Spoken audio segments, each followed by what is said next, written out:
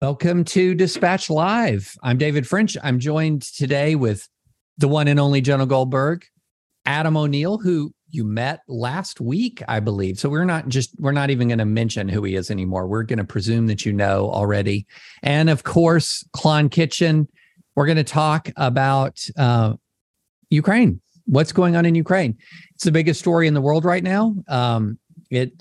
Arguably, these last few days are among the most consequential military developments since the Russian attack on and retreat from Kyiv. I still want to say Kiev, but Kyiv.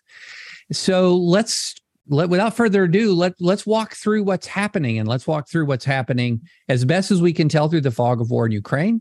And let's also walk through what's happening here in the United States in the debate about Ukraine, which is very live as we speak.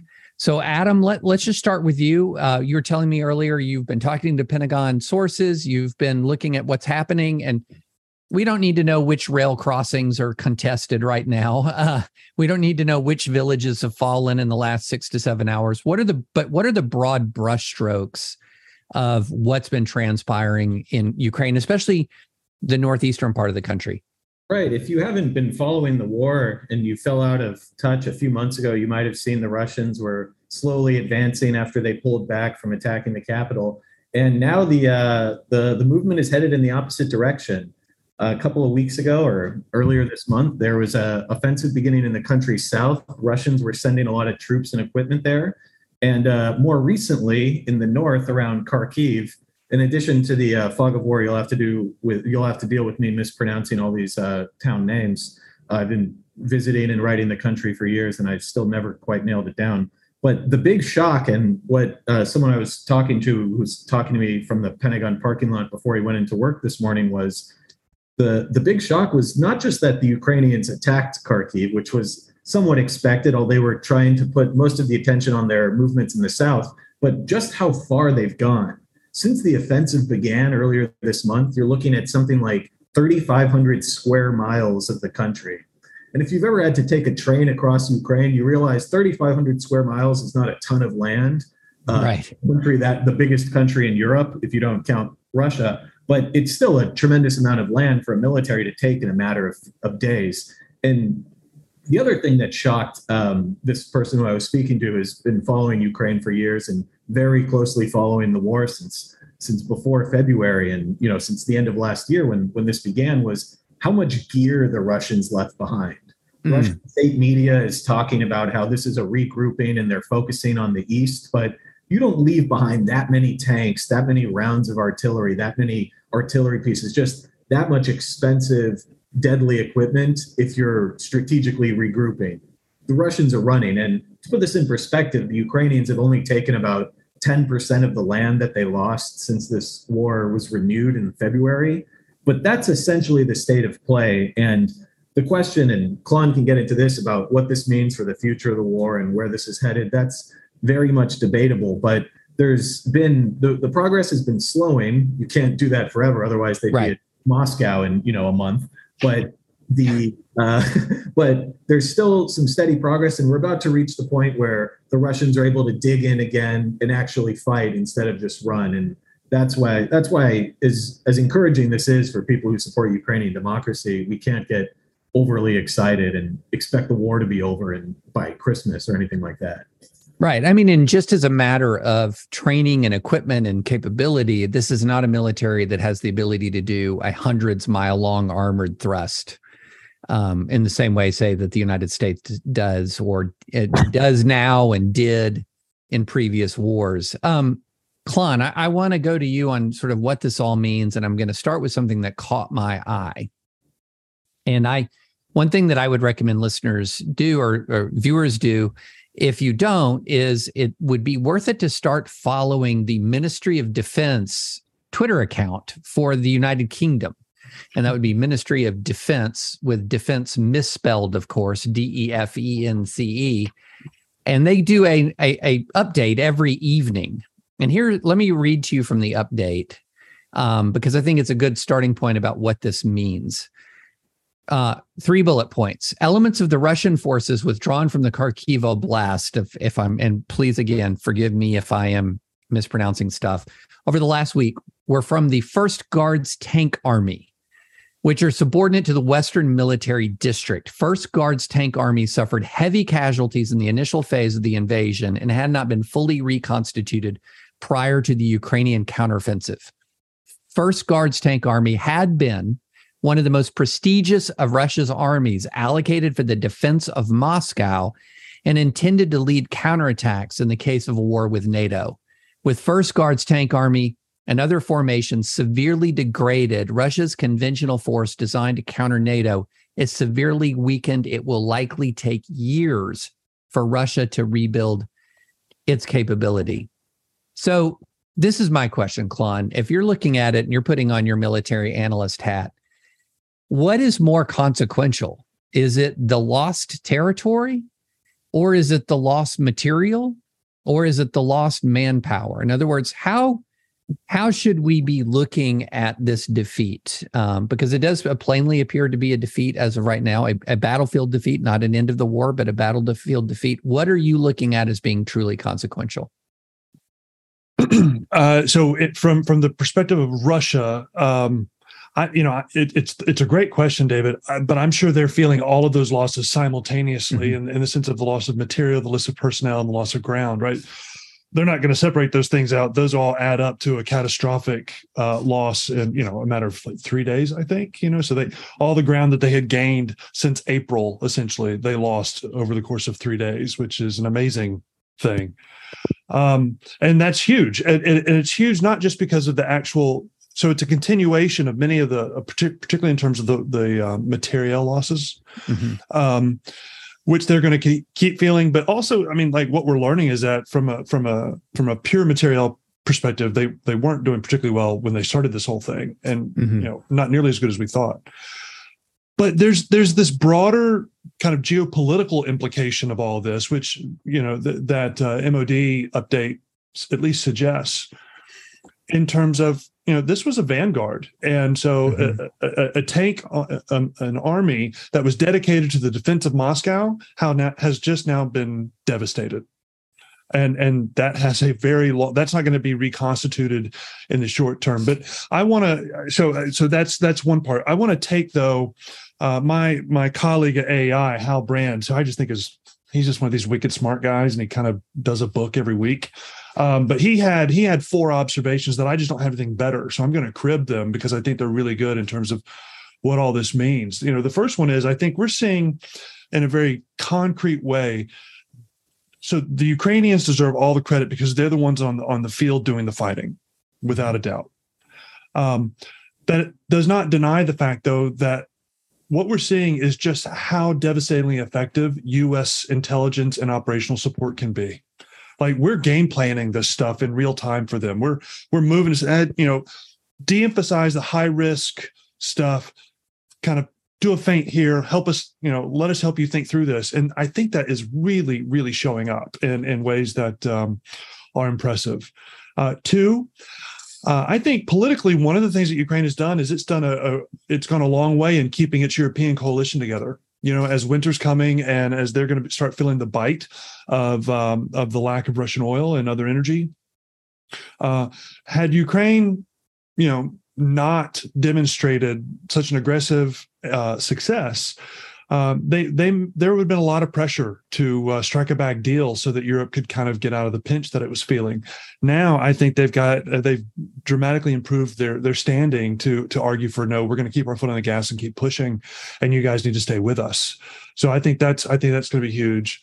Third, I think one of the things that this could mean is that we might start to see the emergence of divergent war aims between the United States and Ukraine, right? So Ukraine is going to see this, and they're reasonably and understandably going to say, let's take it all back. They're feeling good, right? They've seen success, and they're feeling their oats, and they need to fight, and they're going to want to get it all back. Whereas the United States is going to have more limited aims because, our feet aren't in those boots right now. So that's going to be something that could develop. And then finally, this obviously provokes questions about Russian escalation, right? So there's reports about folks in Russia starting to, at least complain, if not call for a change as it regards Vladimir Putin. Putin, despite calling this a reconstitution or whatever it is he's saying, it's a clear loss. It's an unambiguous loss. And so, the conversations about how might he try to reassert himself up to and including the use of tactical nuclear weapons, that conversation's coming back again. And I don't think it can be dismissed. So I think those are 4 big takeaways in terms of the strategic implications of what happened last weekend. All right, Jonah. So in the category of bad timing, it appears that a number of conservative groups, right as sort of in the new right space, and an old right group that's transitioning to a new right ethos, Heritage, have announced opposition to additional aid for Ukraine. The White House is seeking an additional $13 billion or so.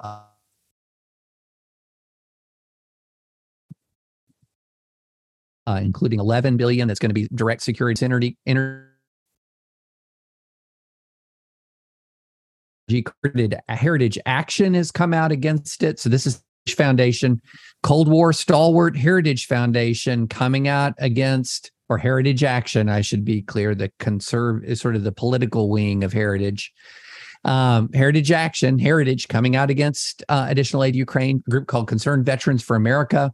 Russ Vought, who I believe is a Trump administration alumnus who runs this thing called Center for Renewing America, said, quote, "This new package will prolong a fight that lacks an American dog, allowing regional allies to shirk their security responsibilities yet again." What's happening on the right? Is this something to be concerned about? And if the answer is no, why are you basically undermining the newsletter that I'm about to send out right now? So first of all, when you say Heritage Action, not Heritage, it's not quite the difference between the Judean People's Front and the People's Front of Judea. It's more like the Judean People's Front and the Judean People's Front's Political Action Committee. Right. So it's a subtle distinction. So let me split the baby a little bit on this, since we're talking about Judean People's Front. No, since we're, insofar as obviously part of it is the rising pro-Putin, nationalist, anti-NATO, anti-democratic, Trump hangover ideological shifts that we're seeing all over the place. And part of it, I think, is also just rank partisanship. And it is because this is one of the few things that Biden, not flawlessly, not without room for criticism, but has handled pretty well. There are enormous incentive structures on the right now to, if Biden's for it, if it's good for the Democrats, we have to be against it. I think the Quincy Institute, which is this Koch-funded thing, comes by its isolationism honestly. Right. I think Heritage is moving towards an honest position on isolationism, and that breaks my heart, or non-interventionism, or whatever we're going to end up having to call it. But right now, it's difficult to say how much of it is primarily partisan motivated, and how much of it is Trump cult of personality stuff, and how much of it is actually sincere ideological commitment to America retreating from the world. None of it is healthy, I don't think. And one can fuel the other in all sorts of unhealthy ways. But I have a hard time believing that it's going to translate into widespread Republican opposition to Ukrainian victories, particularly when you're going to see increasing amounts of footage. I mean, I don't mean to be gross about this, but we're going to get a whole new, fresh wave of horrible reports of Russian atrocities. Right. I'm just sure of it. And, it's sort of like Tucker Carlson 2 nights ago, had one of his Baghdad Bob Russia experts on talking about how the Russians are losing the war. And it was sort of pretty clearly not true then, but it looks ridiculous now. And I don't think there are a lot of Republicans who want to be that wrong about where the news climate is going. Okay, well, follow up with you before we go back around the horn. How much of this is going to matter politically? I mean, J.D. Vance says, I don't care about Ukraine. Tucker, he's not a political candidate, but how does it matter? How much does it matter in his standing on the right? I believe he had on his designated Russia expert, what's his name, Douglas McGregor or whatever, who was giving off a lot of that Baghdad Bob energy, saying that the entire war may be over soon. Right now, things are going very, very badly for the Ukrainians, and they're desperate. This was while Russians were fleeing Kharkiv. I mean, in full headlong retreat when he was saying these things. How much is this going to kind of matter in this Republican intramural conflict that's going on? Is this the kind of thing that the GOP public is going to really track at all? I don't know. B, I think that I'm very glad that the primaries are essentially over for this change in the news environment, because getting Tucker Carlson's endorsement and support during the primaries, much more important than during the general election. And if this was going on, if we just shifted the calendar back 2 months and had the same sort of issue climate, I think it would be much worse for the GOP because more candidates would be bought into garbage positions than they need to be now. I think one of the reassuring things about this moment is the general cowardice of a lot of elected Republicans, insofar as, for the same reason that the smart, tolerant, fairly reasonable Republicans aren't talking about abortion because they don't want to get out ahead of the winds one way or the other.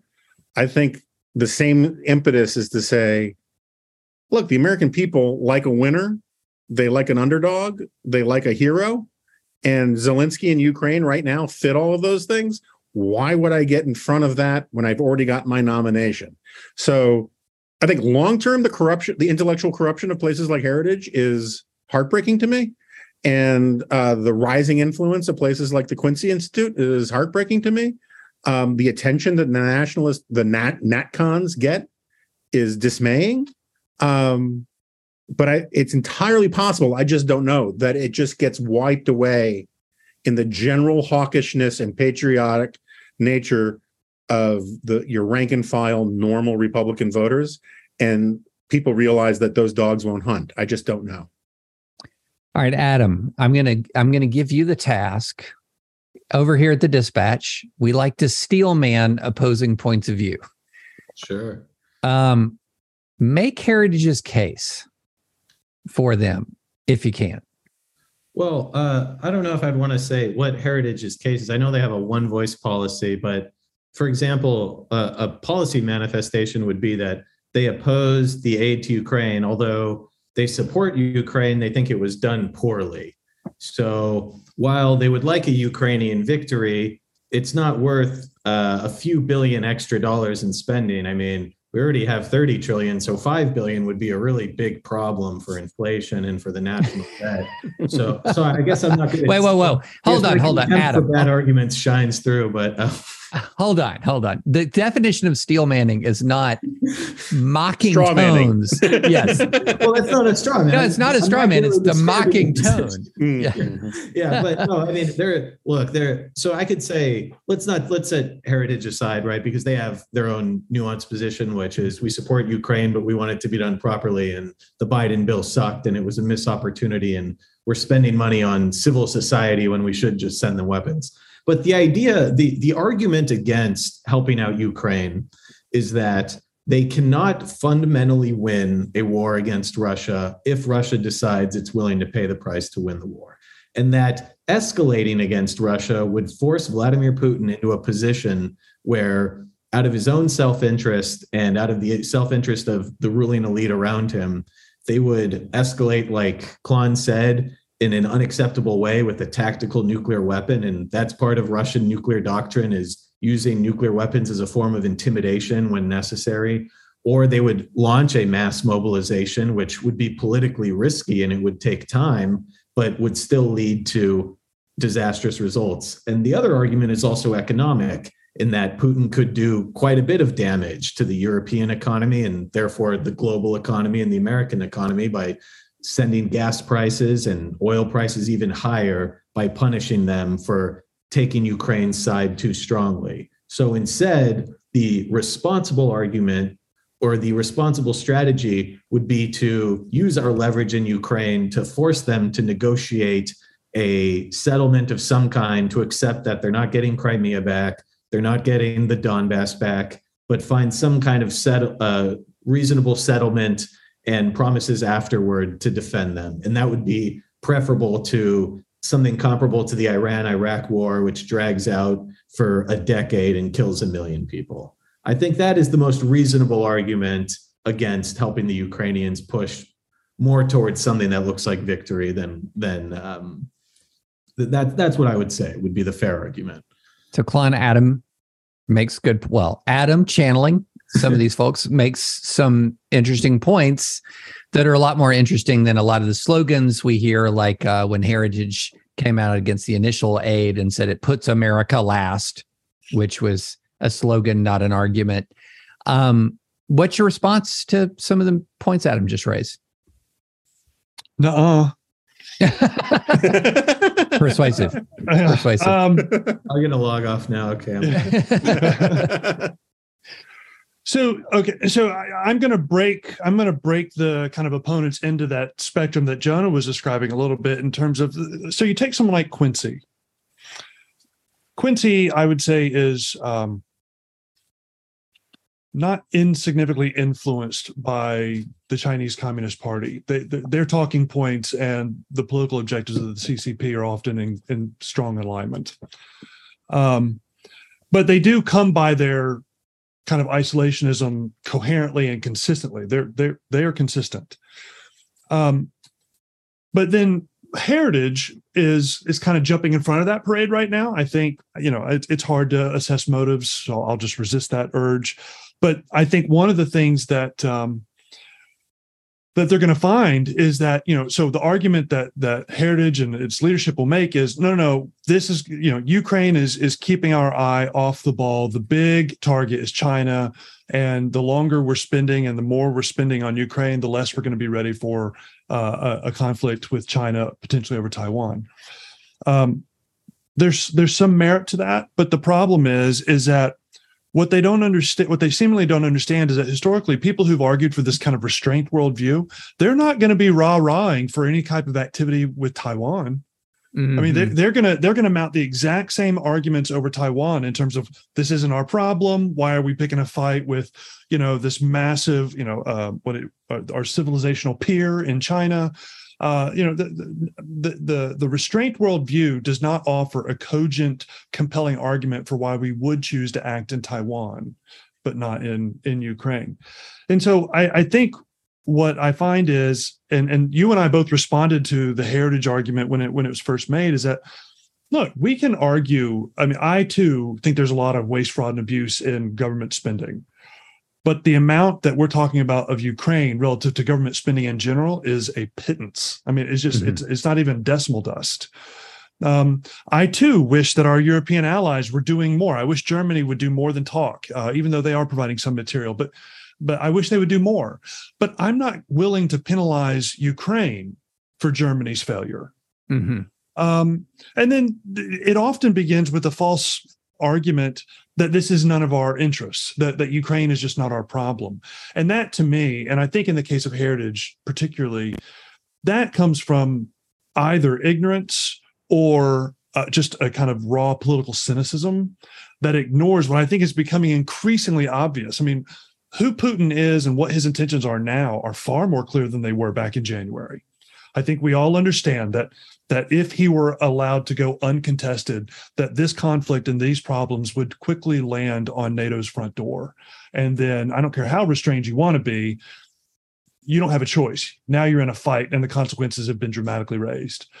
So, I hear these arguments. I find them less compelling as time goes on, and their rationale in the light of Ukrainian victories becomes more and more shallow, I think. And so, also, can I add one other please. point? And maybe I missed it because some viewers may have noticed while Klon was talking, and actually while Dave was talking too, while it was riveting, I was determined to find a bottle opener on my new Leatherman. So I may have missed this point, but like one of the other important factors in Ukraine's success is just the incredibly important role of really cool weapons. Mm-hmm. Mm-hmm. Right. And the HIMARS stuff was really, these things were game changers. And the coolest little tidbit about the war so far in terms of pure military geekery was the Ukrainian government commissioned all of these artisans to make fake HIMARS installations. And because the Russians are so terrified of these things, they had two choices. They either redeployed whole formations to get out of range of fake HIMARS things, or they dropped like $15 million cruise missiles on them to take out a bunch of balsa wood. Either way, just a win-win militarily in terms of, because they're only like 16 HIMARS things, and but the Russians can't take a chance that one of these installations is real or one of these units is real.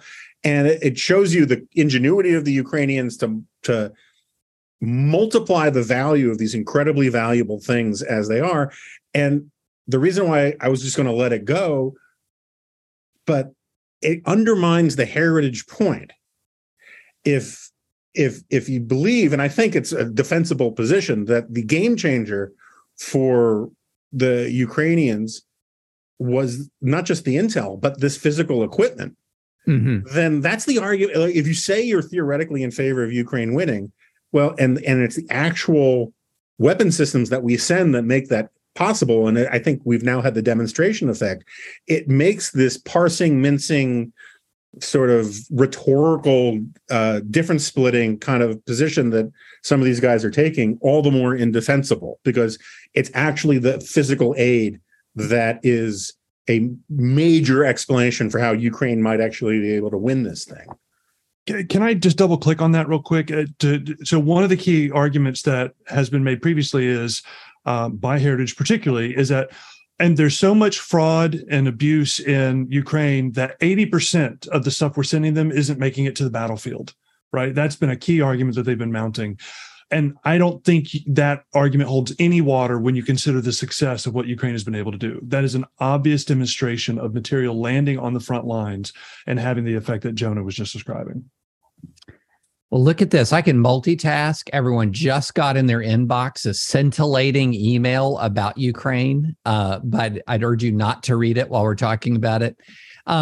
So here's something that I think, and let's stick with the equipment aspect and sort of expand from that.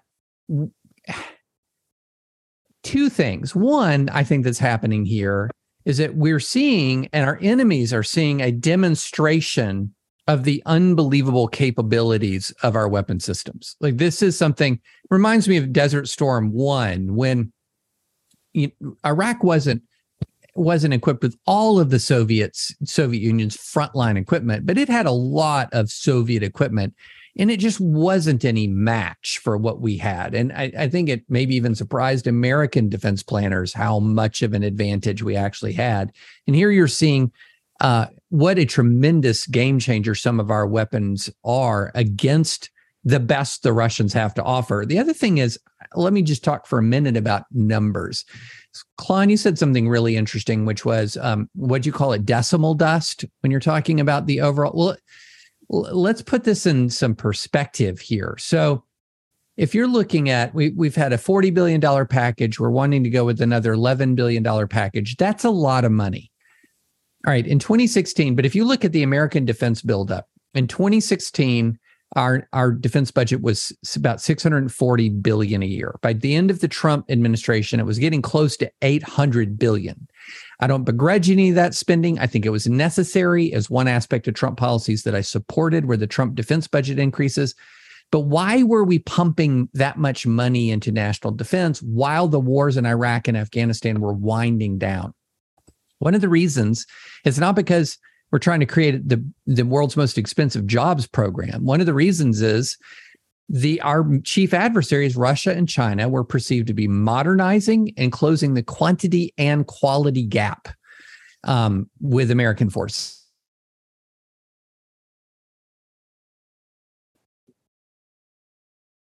And so modernization for a fundamental degradation of the Russian military machine.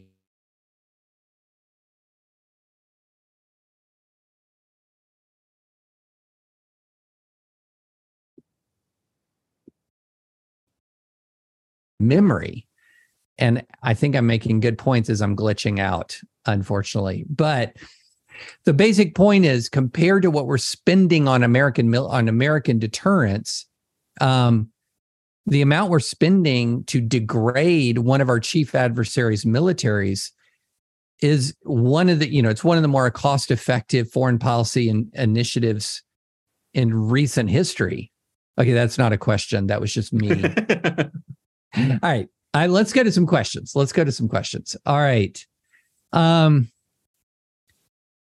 right. This is a good one. Can Ukraine really actually win? And if it looks like they're on the verge of actually winning, which I would take as pushing Russia out of Ukraine entirely, how does Russia escalate? Does Russia permit that to happen? Let's start with Adam on that. I was having a conversation with a Ukrainian who advises the defense ministry last week before these major gains occurred, but as they were having some small victories in Kherson. And there was sort of a weird paradox in the conversation where he was saying, we're very confident, we're very willing to fight, we can make some gains, but we can't win without tanks and airplanes. We can't win without more equipment. And we are very grateful for the HIMARS. We're very grateful for the Javelins. We've enjoyed blowing up tanks. The Stingers, it's been very fun to watch videos of helicopters blowing up in the air. But we don't have the equipment or the ability to really, truly take back every inch of territory, setting aside how Vladimir Putin escalates. That is a concern that the Ukrainians still have. And despite their massive successes in the north, I think that's still very much on their minds and something they're going to be trying to capitalize on when talking to European as well as American officials and trying to get more support by saying, look, we took a humongous beating over the past 6 months. But if you can keep the materiel coming before the Russians are able to regroup and attack us again, we can take even more. There's my sense now is that it's possible with the equipment that they have, and it's utterly impossible to predict for sure, but it's entirely feasible that the Ukrainians could go back to where they were on February 23rd, the day before Russian tanks started rolling in different parts of the country. And that is, now I'll tell you this from talking to Ukrainians for years, nobody was happy with that status quo. Zelensky ran and he won with something like 75% in 2019 on a promise to restore all of their territory. And that includes Crimea. That's not going to happen as the Ukrainian army is currently constituted. And as even despite all their morale, and even if they somehow scrounged up even more soldiers to fight from them, that would be impossible absent a Western intervention of some kind to help them out. But if they could get back to where they were 6 months ago, with Russia so much more poor and isolated from the country or from the rest of the world, that could be construed as a victory of some kind, and it's certainly plausible. All right, Jonah. 57 House Republicans voted against Ukraine aid last time. Not a majority of the caucus, but a significant number nonetheless.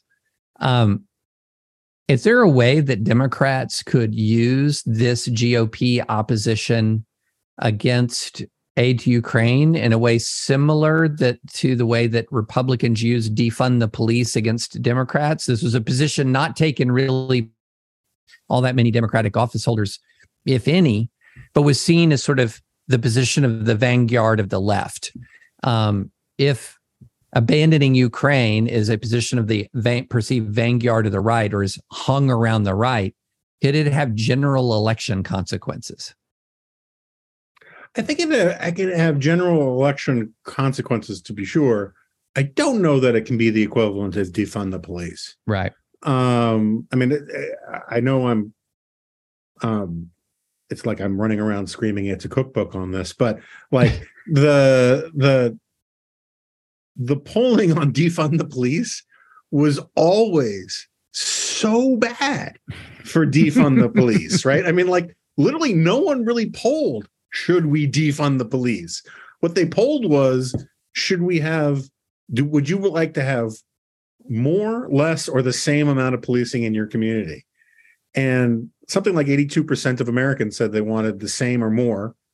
And like 20% said less. Less is a lot different than zero, right? Like it's the Ukraine stuff is just more complicated. It's far away. It doesn't affect people's lives in the same way. Like you ask someone, would you like it if there were just simply no police in your neighborhood? And they're like, I can foresee the bad consequences of that very easily in my own life. You ask people, would you like to see Ukraine win or lose or regain territory or whatever? And they're like, it's much more abstract. And so, which is not to say, look, America loves underdogs. And this is the thing it drives me crazy about putting America last, this talking point about giving money to Ukraine. It's like, even if you could make the argument, which I wouldn't buy, that this was totally not in our interest, it's not like we're putting Burkina Faso and Sri Lanka ahead of America's interest by giving money to Ukraine. It's just simply doing something that's needed in a specific moment that we think is important. And I think at the end of the day, I mean, this is the other part of the problem, is I think Republicans generally are more pro-military. They're more into the idea of American interests winning through military means. I'm not saying that they're more patriotic and all that kind of stuff. I mean, we can have those arguments later. The left doesn't like military engagements as a general aesthetic way, and in an aesthetic way that the right tends to. And so even a stunning victory for Ukraine, I don't think moves lots of left of center voters the way it will shame lots of right of center voters. And so it just makes it a much more muddled kind of question than some sort of like, Latin X or defund the police, something that clearly just is terrible for your own side kind of thing. All right, Klon, this is a question that's got you written all over it. Phil asks, and a number of commenters have said, please ask this.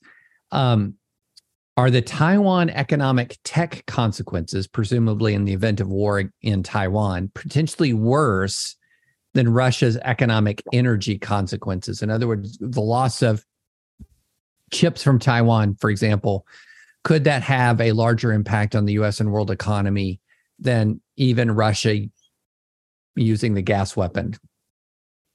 I think so. It would certainly impact the United States more than Russia turning off gas to Europe. I mean, the thing about the semiconductor thing, I mean, it's hard to overstate the current importance of Taiwan to the global semiconductor supply chain. I mean, it's the center of gravity right now.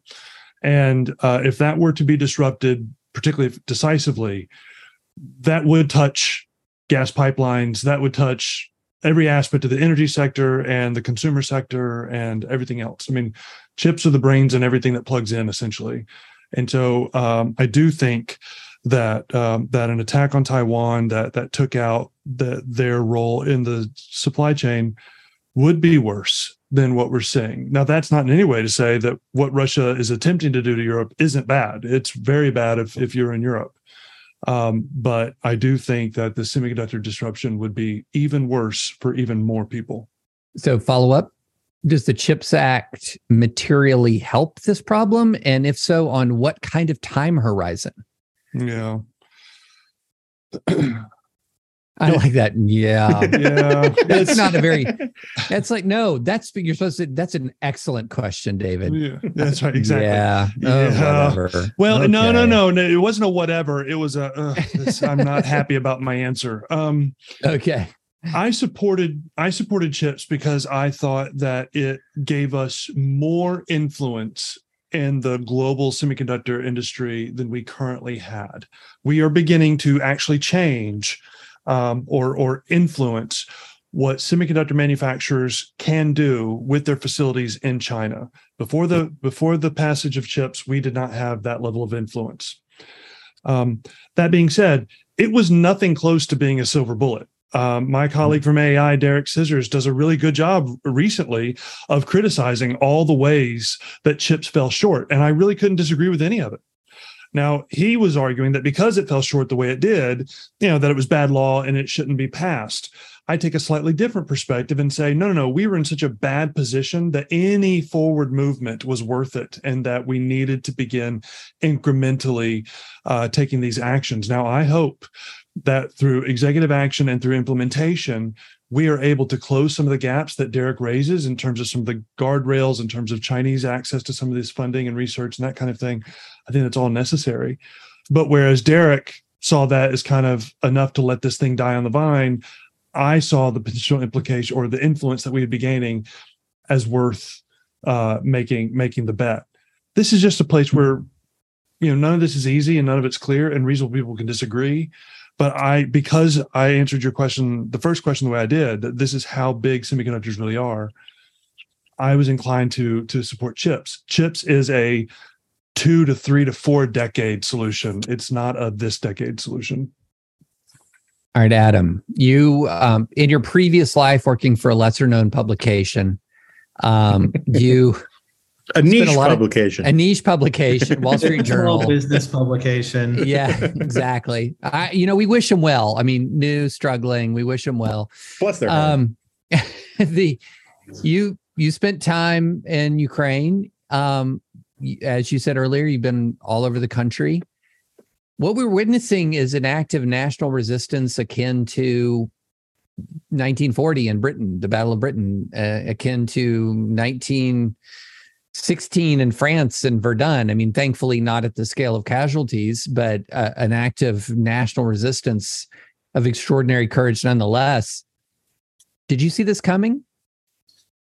It's funny. Shortly after I visited Ukraine, and it was April of 2019, I went to Mariupol when it was still a livable city. I went bowling with my translator. They had a lovely mall. It's now since destroyed. But we spent a day driving around. We went toward I think they call it the line of contact, and we took a tour and we interviewed different people, and they were Russian. Mariupol's a Russian speaking city. And the simplification was always that, if you speak Russian at home, you're naturally more sympathetic to Russia. And so the Ukrainian Marines that I was with, it was a bit of a propaganda tour, and they brought out a Russian-speaking Ukrainian Marine who explained to me why he liked Ukraine. And later we were in the parking lot of that shopping mall that's since been destroyed, and some guys in their, must have been in their early mid-20s, they yelled at us as we were driving by, and I was like, what did they say? And I was like, and I was like, oh, what did they say? And my companion said, oh, you don't want to know. It was very mean. They don't like us very much here, right? And it's complicated, right? There are people who earnestly think that Russia's better and they would like to be part of it. And a lot of those people are being dragged out of their homes in Donetsk and Luhansk and being forced to the front lines to fight, and they're dying. And I don't wish death upon anyone, but enjoy, this is what you asked for, buddy. So a lot of the pro-Russian people are dying. That's mostly young men, right? And a lot of them will always be pro-Russian, but there is a Ukrainian nationalism that we could debate academically beforehand how strong it was. But I think that this is one of those moments where a lot of the people who might have been on the fence and who would have said, both governments are corrupt, whoever comes and gives me a bigger pension payment every month, I'll take them. I think a lot of that is going away, and you're really seeing a nation forged here. And one example, the ultimate avatar of that is Volodymyr Zelensky, who people were very skeptical of. And you wouldn't just talk about the president wanting to do this. You'd talk about what the oligarchs think. And there would be guessing about which oligarch controlled Zelensky the most out of all the oligarchs. But we don't hear about the oligarchs anymore. Zelensky is a profoundly powerful figure. And that's something that will be interesting to see how it develops and how they're able to become a better democracy after this, or if we'll have difficulties afterward. But I think that in terms of national identity, that's been, there were questions about it before simply because it hadn't been tested, but meeting civil society groups, meeting young people in Mariupol, but also in Kyiv, wherever I was going in Ukraine, you saw the seeds of that. And this war, the most horrific way to find the answer to the question came, but it seems pretty decisively answered. So I got one point to add to that, and then a question for David. We'll turn the tables on him. I mean, Adam knows this stuff, and so Adam, if you disagree with me, please just push back. But from the people I've talked to and the stuff I've read, one of the great, so I agree with you that there are a lot of Russian-speaking Ukrainians on the fence, Russia, Ukraine, that kind of thing. But Russia's de facto control of Donetsk, that slice, was so unpleasant that there was a significant teaching effect about, it's hard to win the hearts and minds of people to say living under Russia would be better when the parts under Russian control were worse. And the flip side of that, the question I have for David is, since no offense to Klon, maybe you guys should have a military history geek off, but I listen to the Telegraph Ukraine podcast as often as I can. It's really, really good. Yeah. And today they were talking about, even with grains of salt, there's reason to believe that the Russians have deaths between 40 and 50,000 deaths. Yeah. And given that the normal rule of thumb is that the ratio is 3 wounded for every dead, basically the equivalent of the entire force that they initially put in is out of commission. Yeah. And 50,000 deaths, is more than the deaths for all of our military adventures since Vietnam combined, essentially. And multiplied. Multiplied. And so, with what was supposed to be one of the 2 or 3 best militaries in the world to be sustaining this kind of damage, what is the best historical analogy to this kind of revelation? I mean, I don't even want to say beclowning or humiliation, but it's just a revelation that the Russian military was not what we thought it was, even on the low end of the estimates.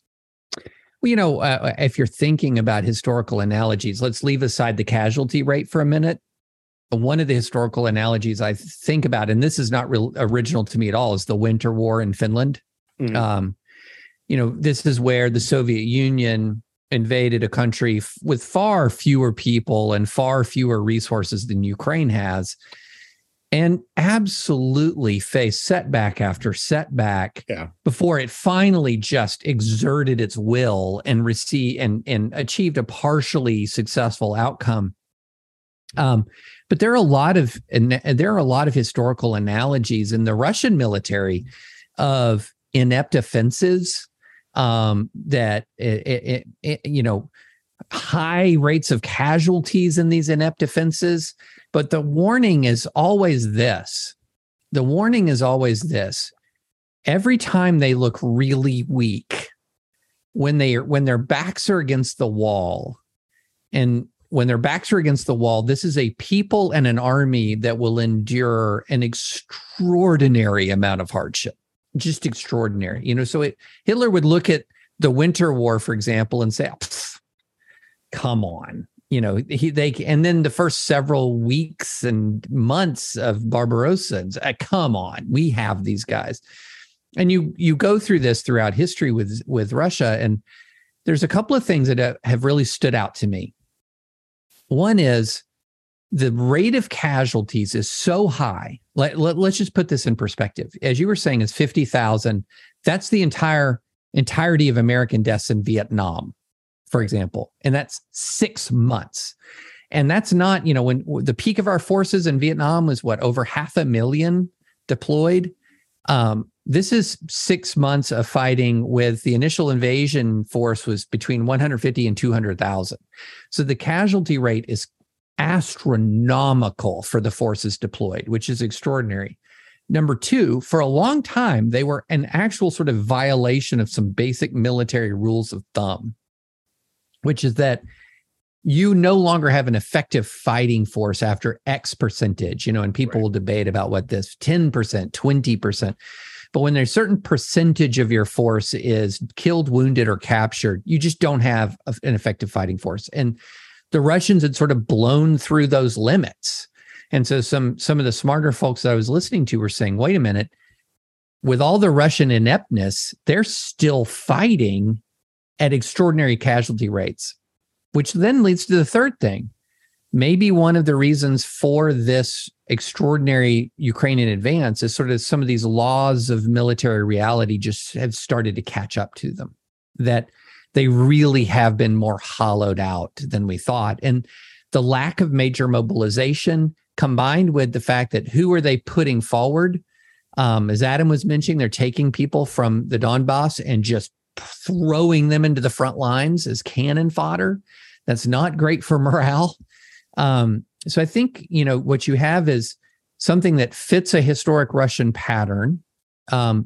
You're now seeing the consequences to the military forces themselves fitting sort of the laws of military reality. And then what's sort of hovering out there, which will bring me to the next thing, which is, do you reach a point where sort of this other part of what Russia is kicks in, which is this phenomenon of when their backs are against the wall? Is there a perception of their backs are against the wall, bear any burden, take intolerable casualties, etc.? Does something like that kick in? And so let me flip around the question. Klon, we've talked a lot about what's going right. We've talked a lot about momentum. What worries you? The fracturing of the European coalition support for Ukraine is a concern. I mean, they're going to start feeling the pressure here through the winter. And while I think Ukraine has helped himself, I think that could be a real problem. I also think that the threat of Russian escalation, particularly as to the degree that Putin feels political pressure back home, whether it makes sense or not tactically, the likelihood of him lashing out, I think, is real, which could thoroughly disrupt everything. And then, even if everything goes well, the divergent between the U.S. notion of the end game and the Ukrainian notion of the end game is always something that we're going to have to negotiate. And as we to the degree that we get closer to an end game, those are the kinds of things that will matter. I'm generally optimistic, but in terms of what keeps me up on this issue, those are the three main ones. So, Adam, we're getting a lot of questions about Putin's political standing. This is rank. We're just now getting. Jonah has coined the term rank punditry. This is rank speculation. Is the idea of Putin in any real danger anything still more than a wish or a hope? And B, is that something we should wish or hope for? Because should we presume that what follows Putin or who follows Putin won't double down and would instead, why should we assume that whoever would follow Putin would be better than Putin or less aggressive or less willing to escalate? Right. So this will be my entry into rank Kremlinology, I guess.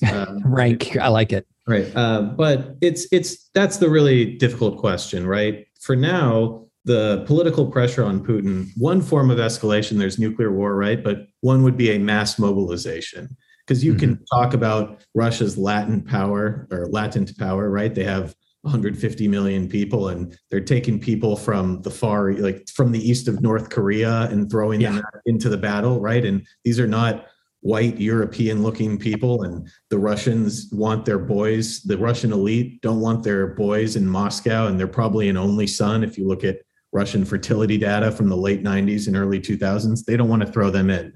So on the one hand, you may have a faction of powerful people in Moscow who think that this war was a bad idea. We should not have done this, and we need to find some kind of dignified way out, and we can foist Putin up, hand him over to The Hague, and move on from this. Those people certainly exist. I'm not sure they have the guns.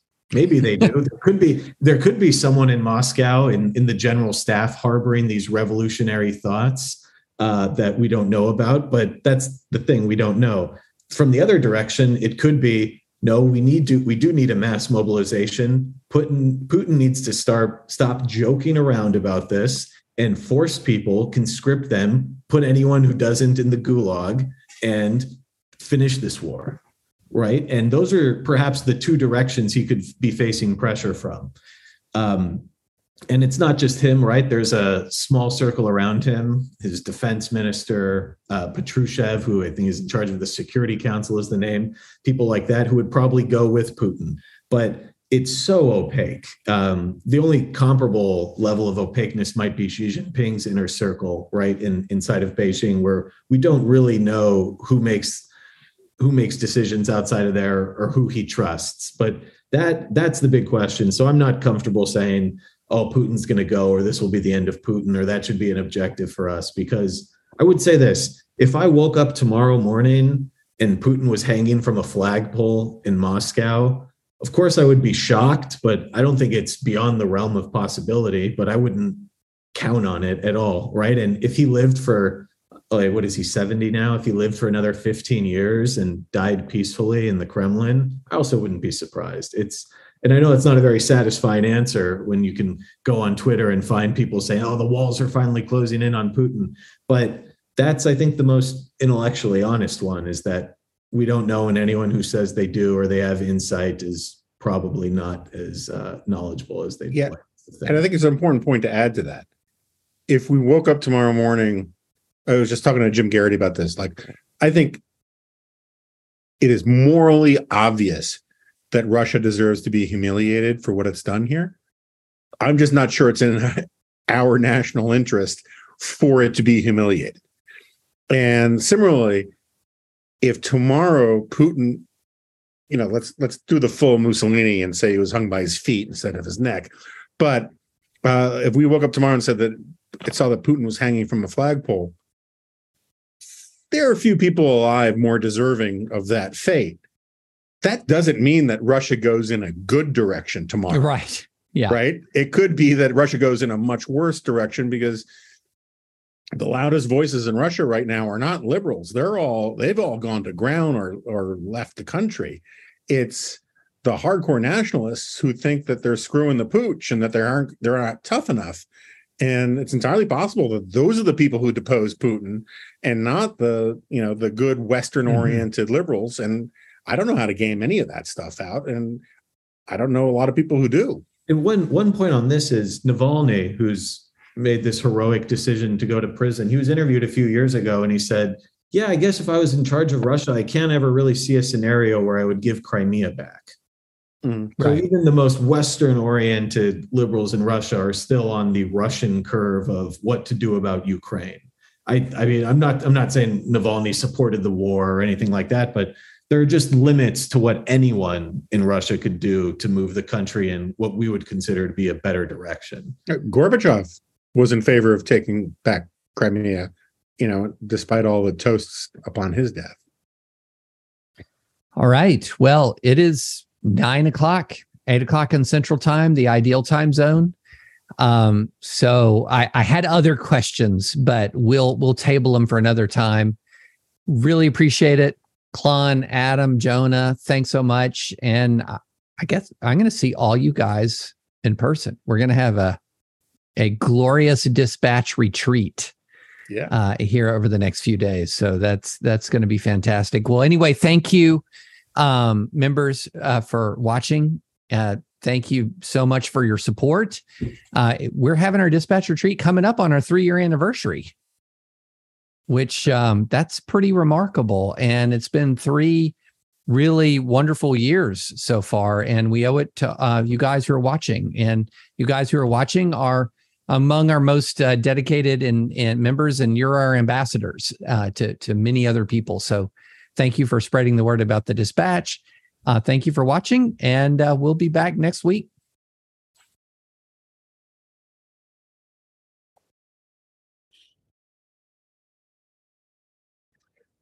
So the question is,